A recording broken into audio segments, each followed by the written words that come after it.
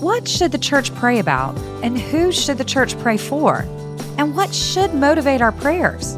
These are really important questions, particularly given the important role God has given our prayers in the unfolding of His saving purposes. In this message from 1 Timothy chapter 2, verses 1 through 7, David Platt points us to the gracious will of God and the sufficiency of Christ as the motivation for our prayers. We have been instructed to pray for all people, and we can pray with boldness in light of the certain victory of Christ and His church. This is the Radical with David Platt podcast. Here is David with a message titled, Global Prayer in the Local Church.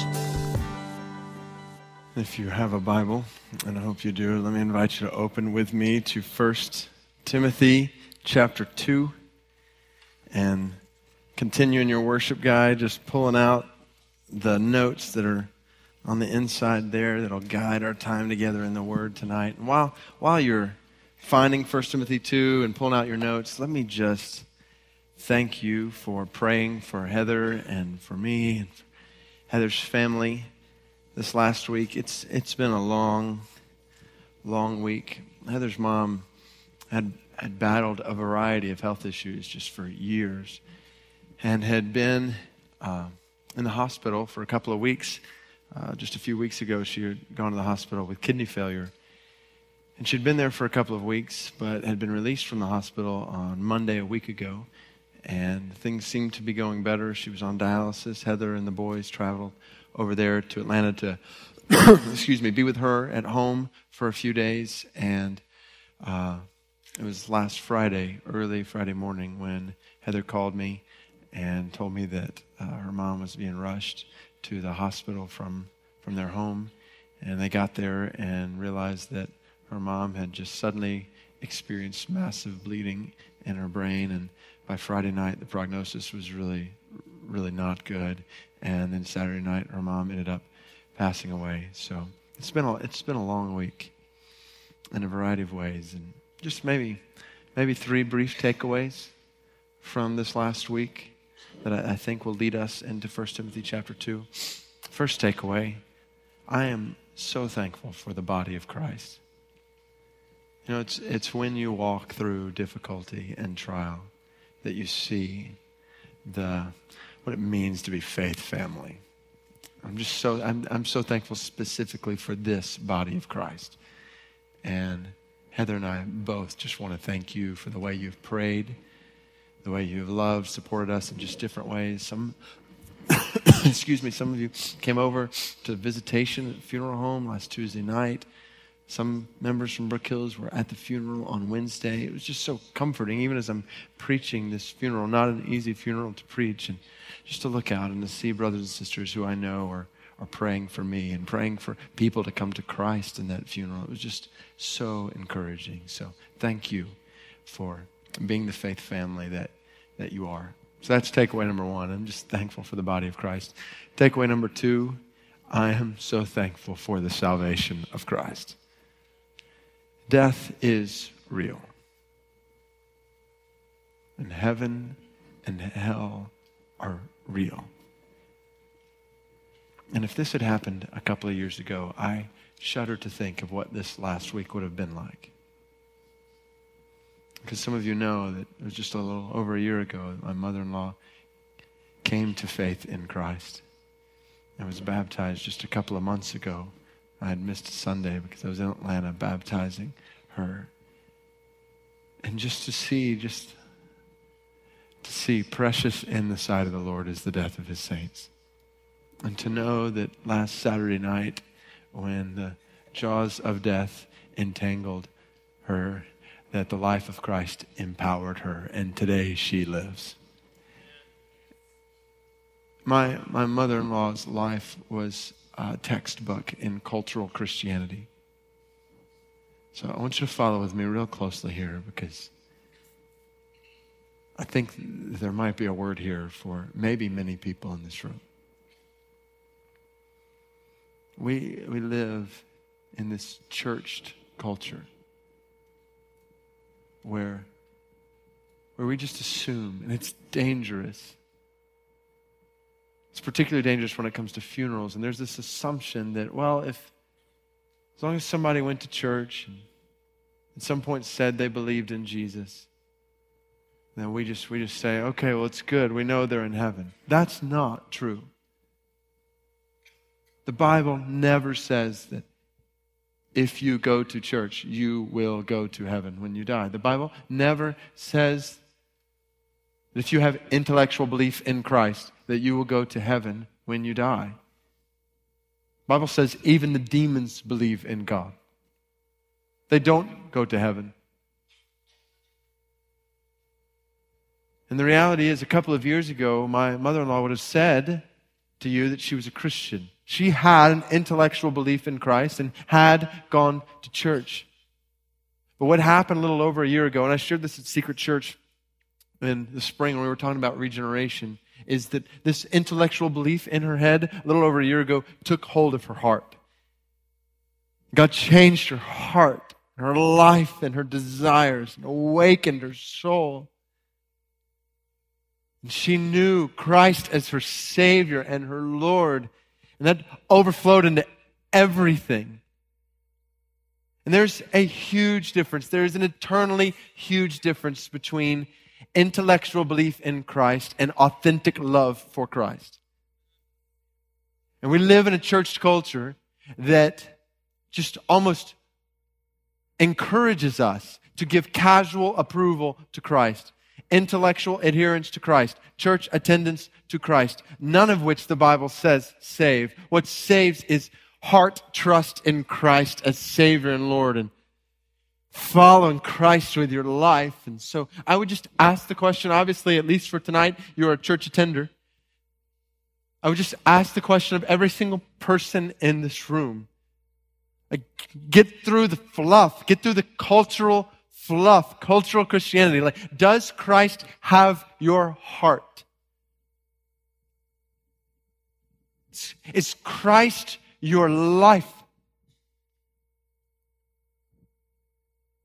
Because when the day comes and you're in a hospital bed and the prognosis is not good, what's going to matter ultimately on that day, what's going to matter is not whether or not you have gone to church or had intellectual belief in Christ or been a good person in this culture. What's going to matter on that day is whether or not your heart and life are trusting in Christ as Savior and Lord and King.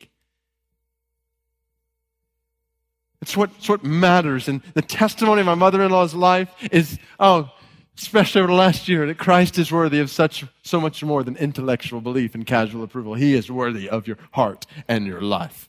And He can be trusted with your heart and your life in good times and in bad times. That God can be trusted. This is the story of her life, that God can be trusted when you have diabetes, when you get diagnosed with breast cancer, that you can trust Him with neuropathy, and you can trust Him with degenerative eye disease, and you can trust Him when you have multiple surgeries on your finger, and you can trust Him when you have kidney failure, and you can trust Him when massive bleeding takes over your brain, because in the middle of it all, you know Him. Not superficially, but authentically. You know Him, and you know His strength, and you know His grace, and His peace, and you know His victory when this body can take it no more, and your heart stops beating and you stop breathing. In that moment, you know His victory because you've united your life with the man who conquered death. And when you walk through the valley of the shadow of death, He is with you, and you realize it is absolutely true. To live is Christ, and to die is gain. It's gain. But don't miss it. Dying is only gain when Christ is your life. So is He your life? Like, there's no more important question in this room tonight. So maybe God has brought you here even just simply for this word. That tonight in this room, something eternal might happen in your heart. Go beyond a world of religious deception and cultural acceptance, and surrender your heart and your life to Christ as Savior and Lord. And know that life is Christ and dying is gain. So, okay, I said brief takeaways. That wasn't brief, but that was important. One, I'm thankful for the body of Christ. Two, I'm so thankful for the salvation of Christ. And then third takeaway, I walk away from this last week all the more emboldened to lead this, shepherd, love this body of Christ in a way that we together proclaim the salvation of Christ in Birmingham and to the ends of the earth. You know, and I know many of you have walked through similar circumstances where you have lost someone very, very close to you. But if you have, you know that death is a perspective changer, isn't it? Like in one moment, there are things that are consuming your mind and your schedule and your emotions are just tied up in, you're worried about and consumed with. And then something like this happens and you realize, wow, it's just not really that important. There are things that are ultimately important. And we need perspective changers like that in our lives. We need to be reminded. We are a busy people. All of us in this room, we're busy people. You have so many things on your to-do list, things going on, details in your life, and things that your mind and your emotions are consumed with, will be consumed with this week. And I just want to encourage us, even tonight, as we prepare to go into this week, to change perspective a little bit, to realize what is ultimate in our lives and what is ultimate for us as a church. To realize that there are people this week in Birmingham surrounding this building. There are people this week in Birmingham who will die. And some of them will die and enter into everlasting suffering in hell without Christ.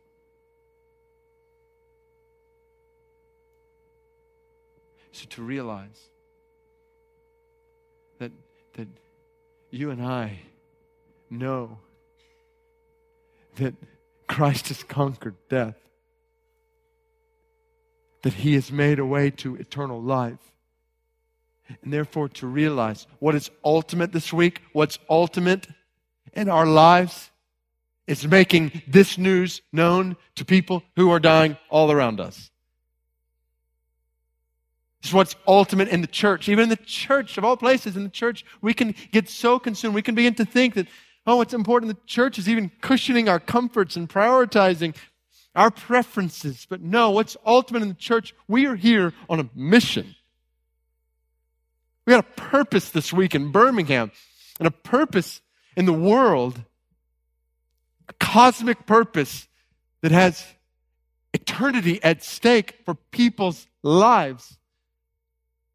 I read a parable last week when I was preparing for this message. I hadn't even planned on using it actually last Sunday, but I was brought back around to it. Let me read it to you. On a dangerous seacoast, notorious for shipwrecks, there was a crude little life-saving station. Actually, the station was merely a hut with only one boat. But the few devoted members kept a constant watch over the turbulent sea.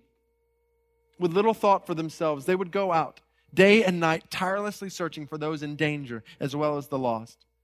Many, many lives were saved by this brave band of people who faithfully worked as a team in and out of the life-saving station. By and by, it became a famous place. Some of those who had been saved, as well as others along the seacoast, wanted to become associated with this little station. They were willing to give their time and energy and money in support of its objectives. New boats were purchased. New crews were trained. The station that was once obscure and crude and virtually insignificant began to grow. Some of its members were unhappy that the hut was so unattractive and poorly equipped. They felt a more comfortable place should be provided. Emergency cots were replaced with lovely furniture. Rough, handmade equipment was discarded and sophisticated, classy systems were installed. The hut, of course, was discarded and torn down to make room for all the additional equipment, furniture, systems, and appointments. By its completion, the life-saving station had become a popular gathering place, and its objectives began to shift. It was now used as sort of a clubhouse, an attractive building for public gatherings, saving lives, feeding the hungry, strengthening the fearful, and calming the disturbed rarely occurred. Fewer members were now interested in braving the sea on life-saving missions, so they hired professional lifeboat crews to do this work. The original goal of the station wasn't altogether forgotten, though. The life-saving motifs still prevailed in the club's decorations. In fact, there was a symbolic lifeboat preserved in a prominent room with soft, indirect lighting, which helped hide the layer of dust upon the once-used vessel. One dark, stormy night, a large ship was wrecked off the coast, and the hired crews brought in boatloads of cold, wet, half-drowned people. They were dirty and sick and obviously from distant shores. The station was in chaos. The event was so traumatic that the people contracted for outbuildings to be constructed so future shipwrecks could be processed with less disruption. At the next meeting, there were strong words and angry feelings, which resulted in a division among the members. Most of the members wanted to discontinue the station's life-saving activities as being unpleasant and a hindrance to their normal social life. Some insisted, however, that rescue was their primary purpose and pointed out that they were still called a life-saving station. But the latter were ignored and told that if they wanted to keep life-saving as their primary purpose, they could begin their own station down the coast, which they did. As years passed, the new station experienced the same old changes. It evolved into another club, and yet another life-saving station was begun. History continued to repeat itself, and if you visit that coast today, you'll find a large number of exclusive, impressive buildings along the shoreline, owned and operated by professionals and members who have lost all involvement with the saving of lives.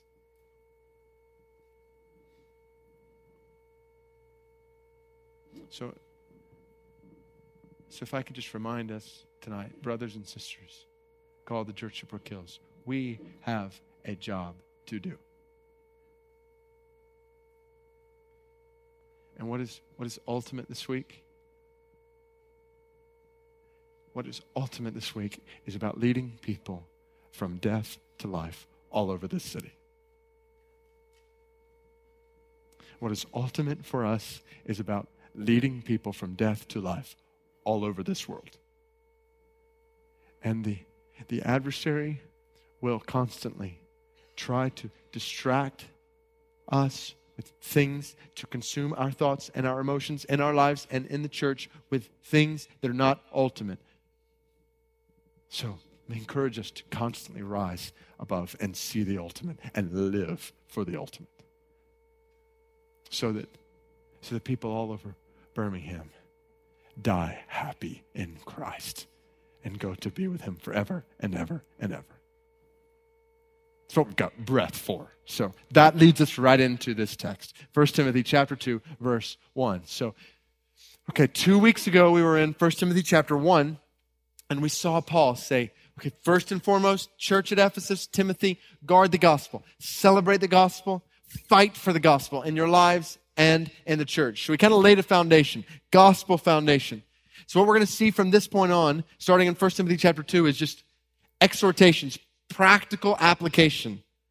As we guard the gospel, fight for the gospel in our lives in the church, how does that affect the way we live? And so I want you to see Paul's initial exhortation.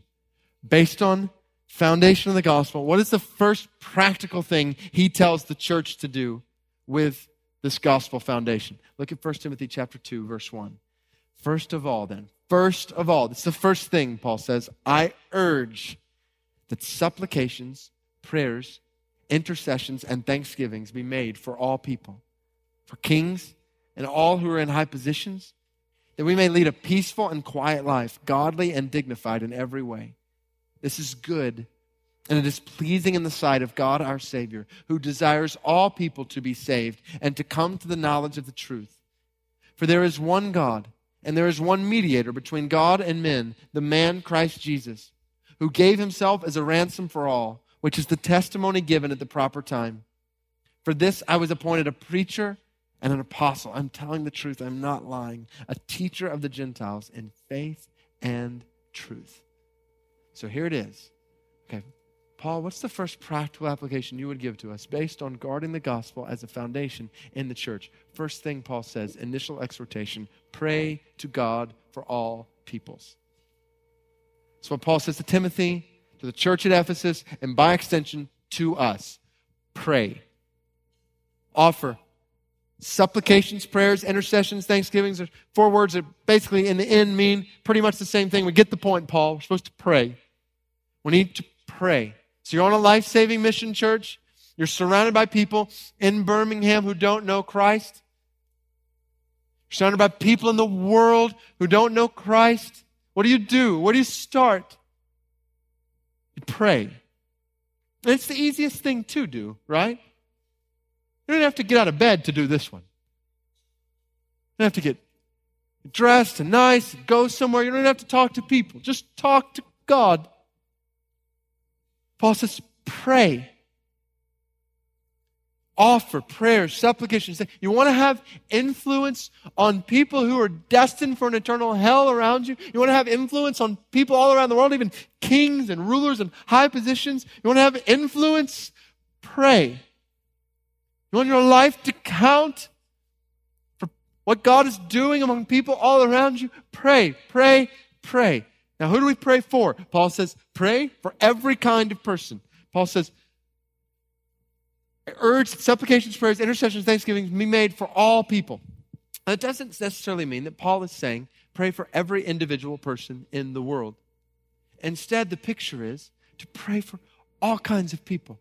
He's writing this letter to Christians at Ephesus. Some of them were Jewish Christians. Others were Gentile Christians. And we know from the book of Ephesians that there was some tension between the two. And the picture that Paul's constantly pointing to is it's both. Pray for Jewish Christians and Gentile Christians. And there were Gnostic heretics in Ephesus who were claiming that salvation was limited to a group of religious elite, a selective group. And Paul's undercutting that all throughout this letter. He's saying, no, you pray for all people. It's not some selective group of people. That our prayers are to be filled with diversity. You pray for all kinds of different people. Jews and Gentiles, rich and poor, different ethnicities, different nationalities, different backgrounds, different demographics. Let your prayers be diverse. Don't let your praying be elitist. Don't let your praying be nationalistic. Now, I want you to think at this point about your praying. Just pause for a second. Is there diversity in your praying? Are you praying for all kinds of people, or are you praying mostly for people just like you? I want to encourage you individually. Diversify your praying. Encourage us together. That's why when we have prayer of intercession at the end, we pray. It's almost like a list of all kinds of different people because we're commanded. This is most of the picture here is even in public worship. We're intended to pray. God commands us to pray for all kinds of people. So pray for Muslims and Hindus and Buddhists. Pray for this nationality and this nationality and this nationality. Pray for this people group and this people group and this people group. May there be a picture of diversity in our praying. For people in Birmingham, for people around the world. To embrace all kinds of people in the world in our praying. A.B. Simpson, founder of the Christian and Missionary Alliance. He was said to wake up in the morning, fall on his knees, clutch a globe, and just begin to weep in prayer.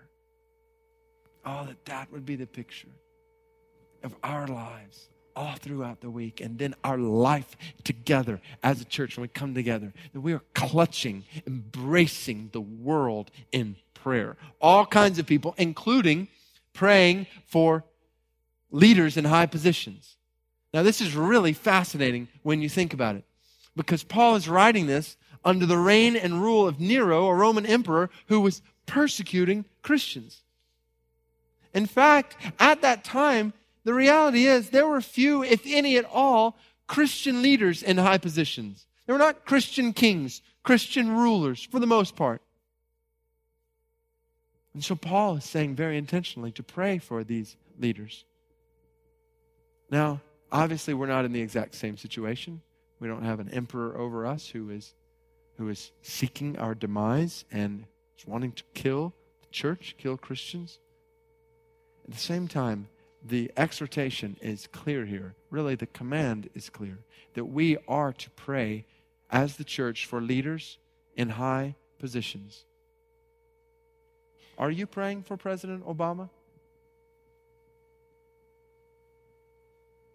When was the last time you lifted Vice President Biden to the throne. Now, I know that many watch Fox News and find policies and positions that they don't agree with in certain political rulers. What if we spent that kind of time interceding for those same rulers?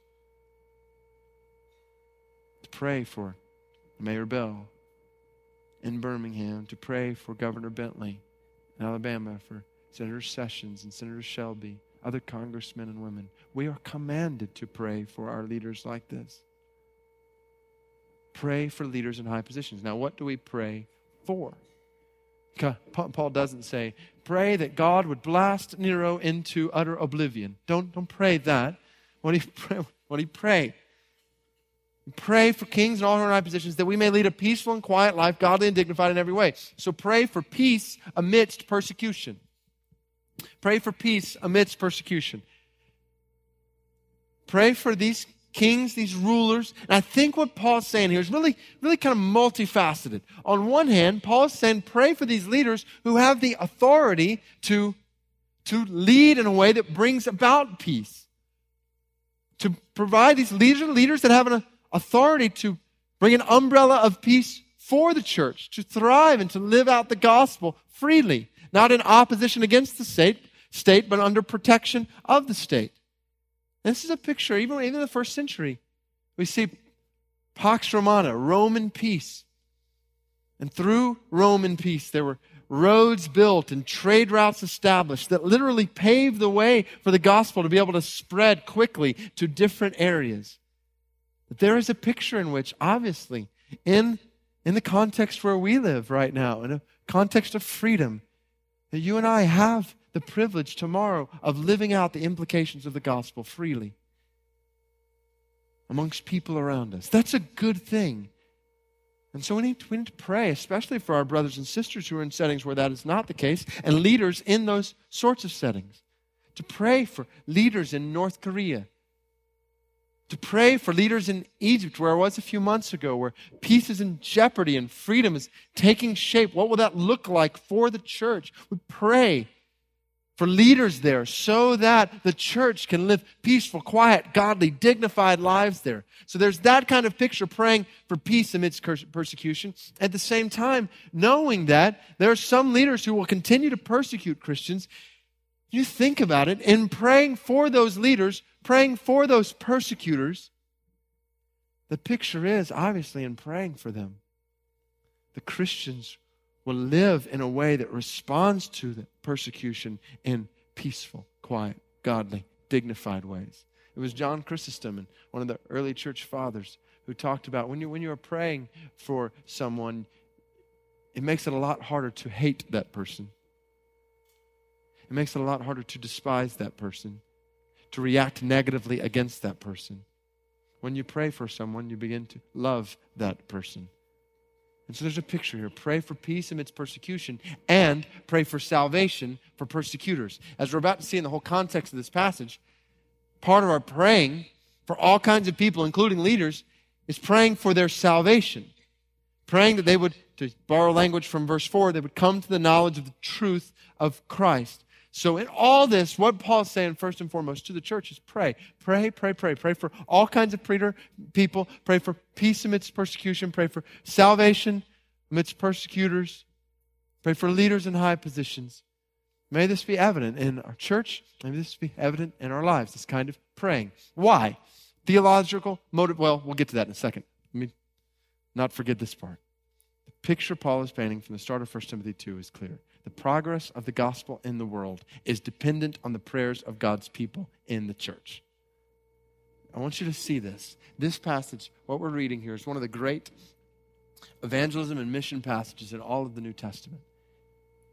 And the whole picture is, and we're about to talk about this, God wanting people everywhere to know His salvation. And so God tells His people, you pray for this. And know that your praying has a direct effect on the progress of the gospel throughout the world. Oh, pray like this for those who are lost right around you. The old English pastor, Richard Baxter, put it this way. He said, talking about prayer, he said, let your heart yearn for your ungodly neighbors. Alas, there is but a step between them and death and hell. Many hundred diseases are waiting, ready to seize on them. And if they die unregenerate, they will be lost forever. Have you hearts of rock that cannot pity men in such a case as this? Do you not care who is damned as long as you are saved? If so, you have sufficient cause to pity yourselves, for it is a frame of spirit utterly inconsistent with grace. Do you live close by them? Or do you meet them in the streets, or work with them, or travel with them, or sit and talk with them and say nothing to them of their souls? If their houses were on fire, you would run and help them. Will you not help them when their souls are almost at the fire of hell? See them.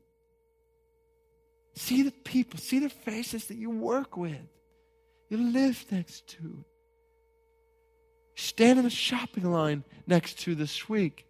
These are souls that are destined for eternal suffering or eternal satisfaction.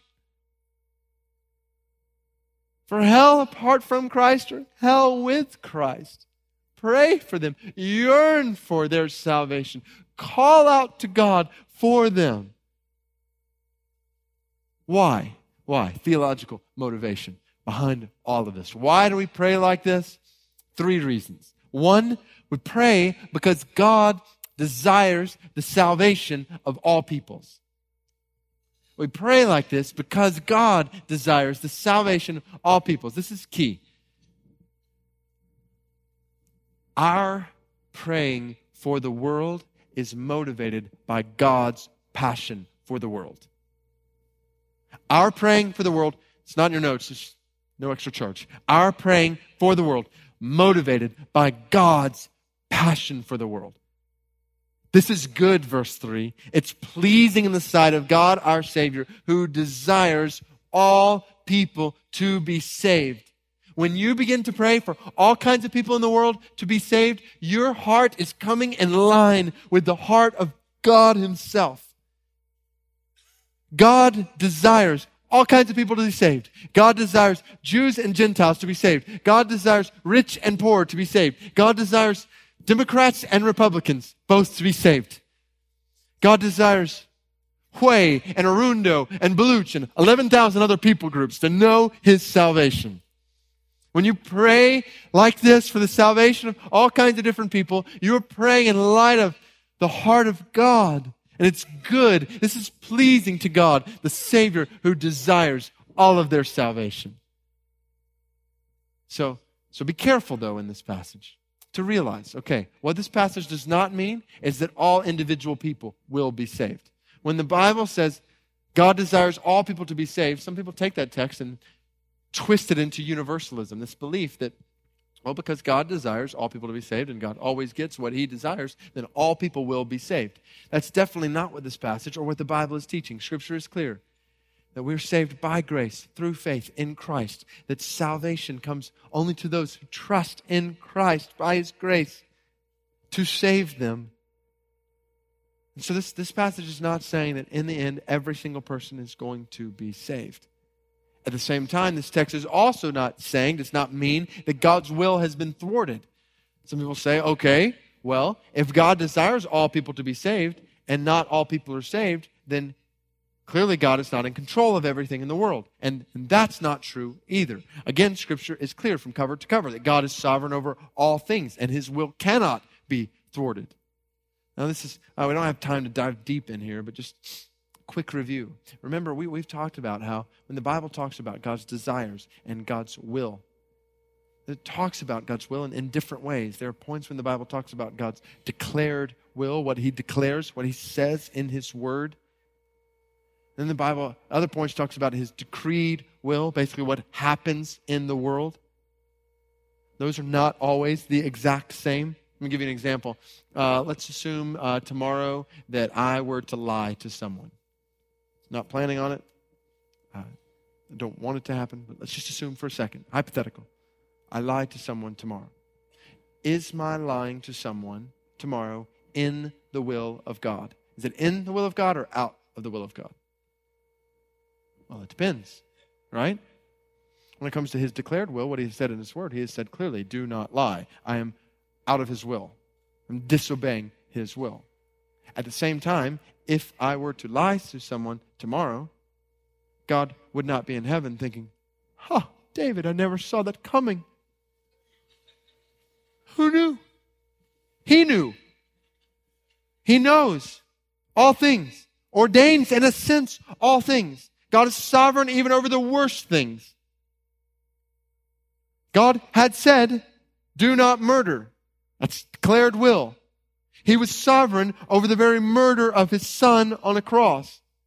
He knew it was going to happen and ordained it to happen. Now, there's mystery there. There's a lot of mystery there when it comes to our actions and God's sovereignty.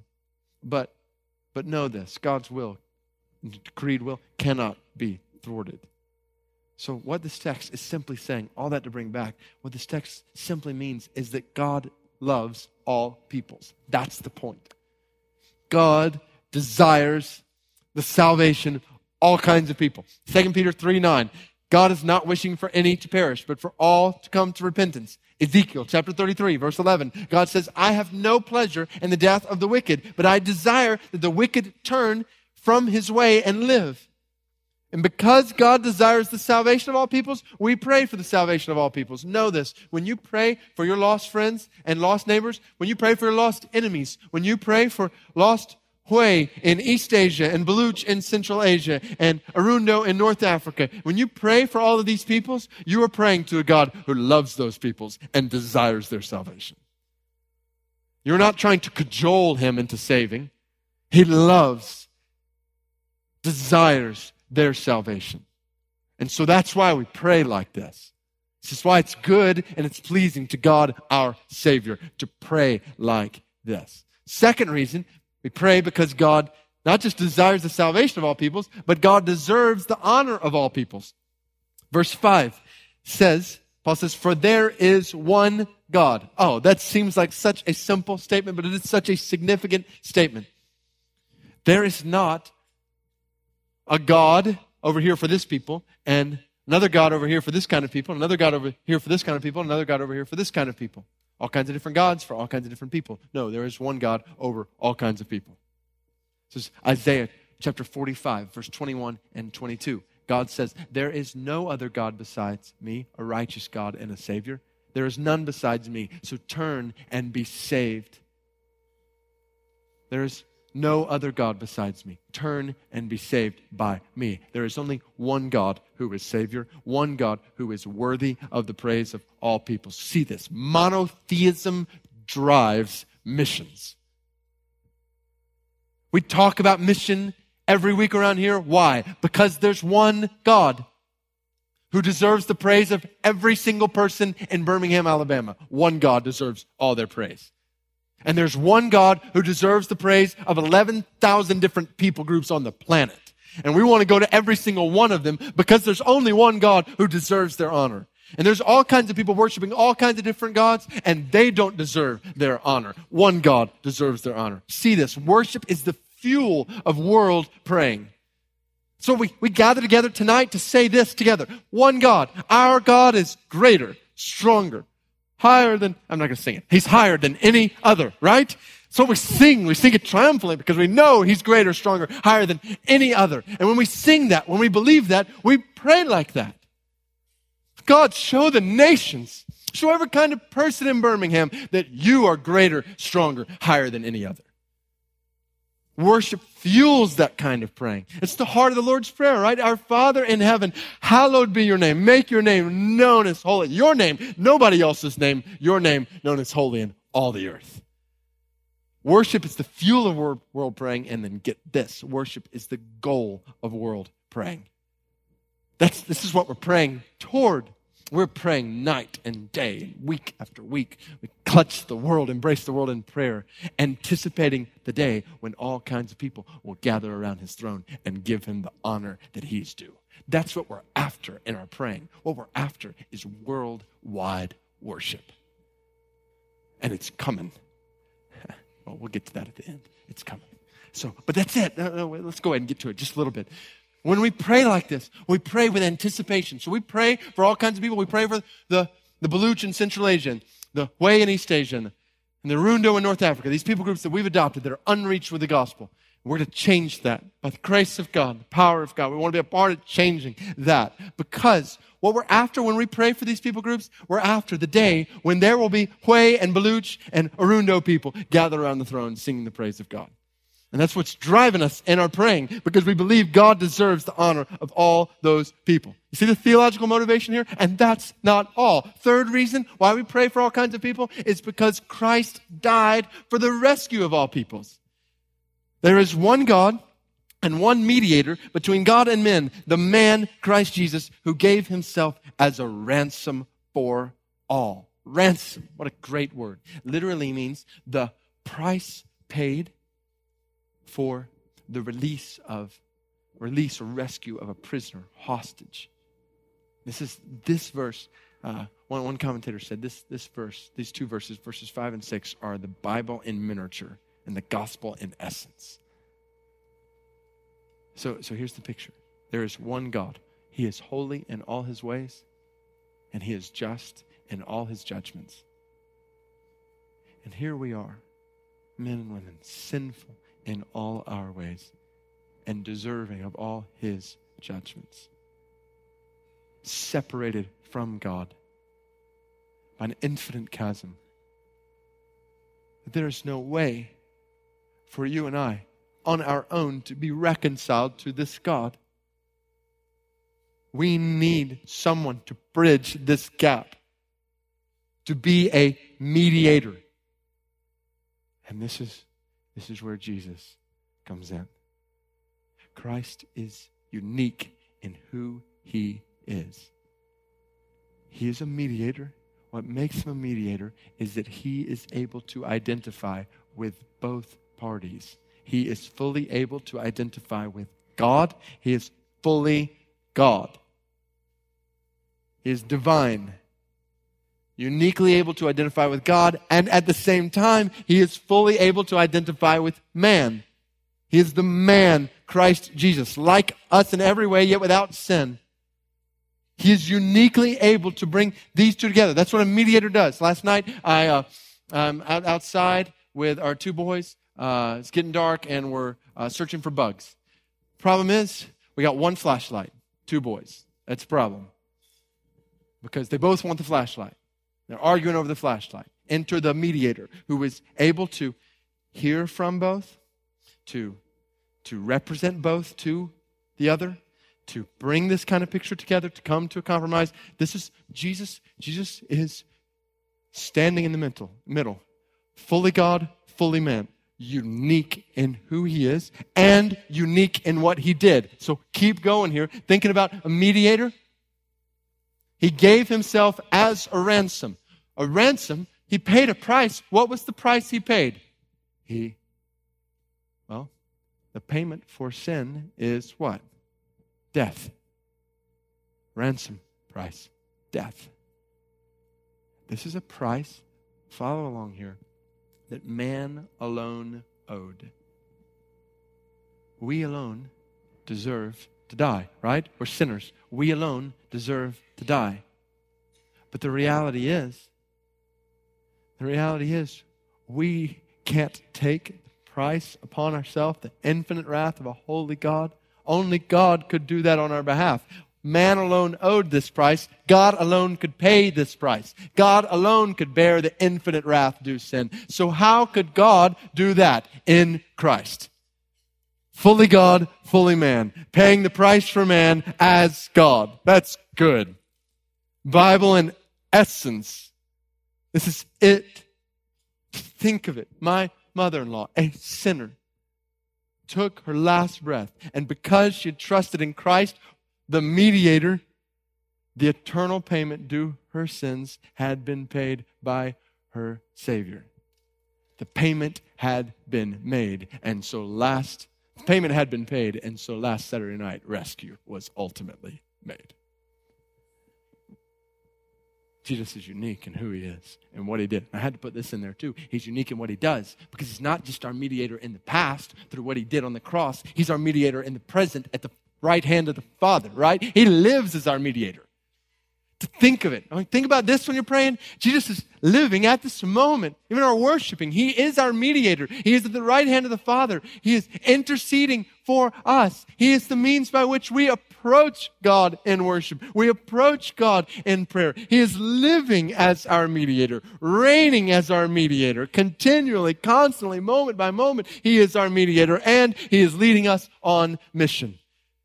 And that leads to the obvious implication. Paul just brings into it in verse 7. He says, "For this I was appointed a preacher and an apostle, a teacher of the Gentiles in faith and truth." Here's the deal. As we pray to God for all peoples, we preach the gospel to all peoples.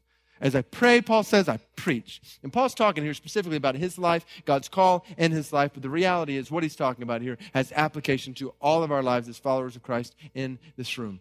Here's the deal. The more we pray for all kinds of people,